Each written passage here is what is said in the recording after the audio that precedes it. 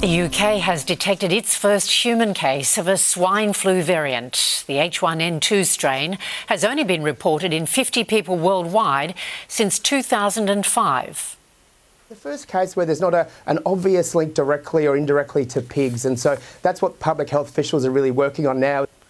It's a separate strain to the one which caused a pandemic over a decade ago.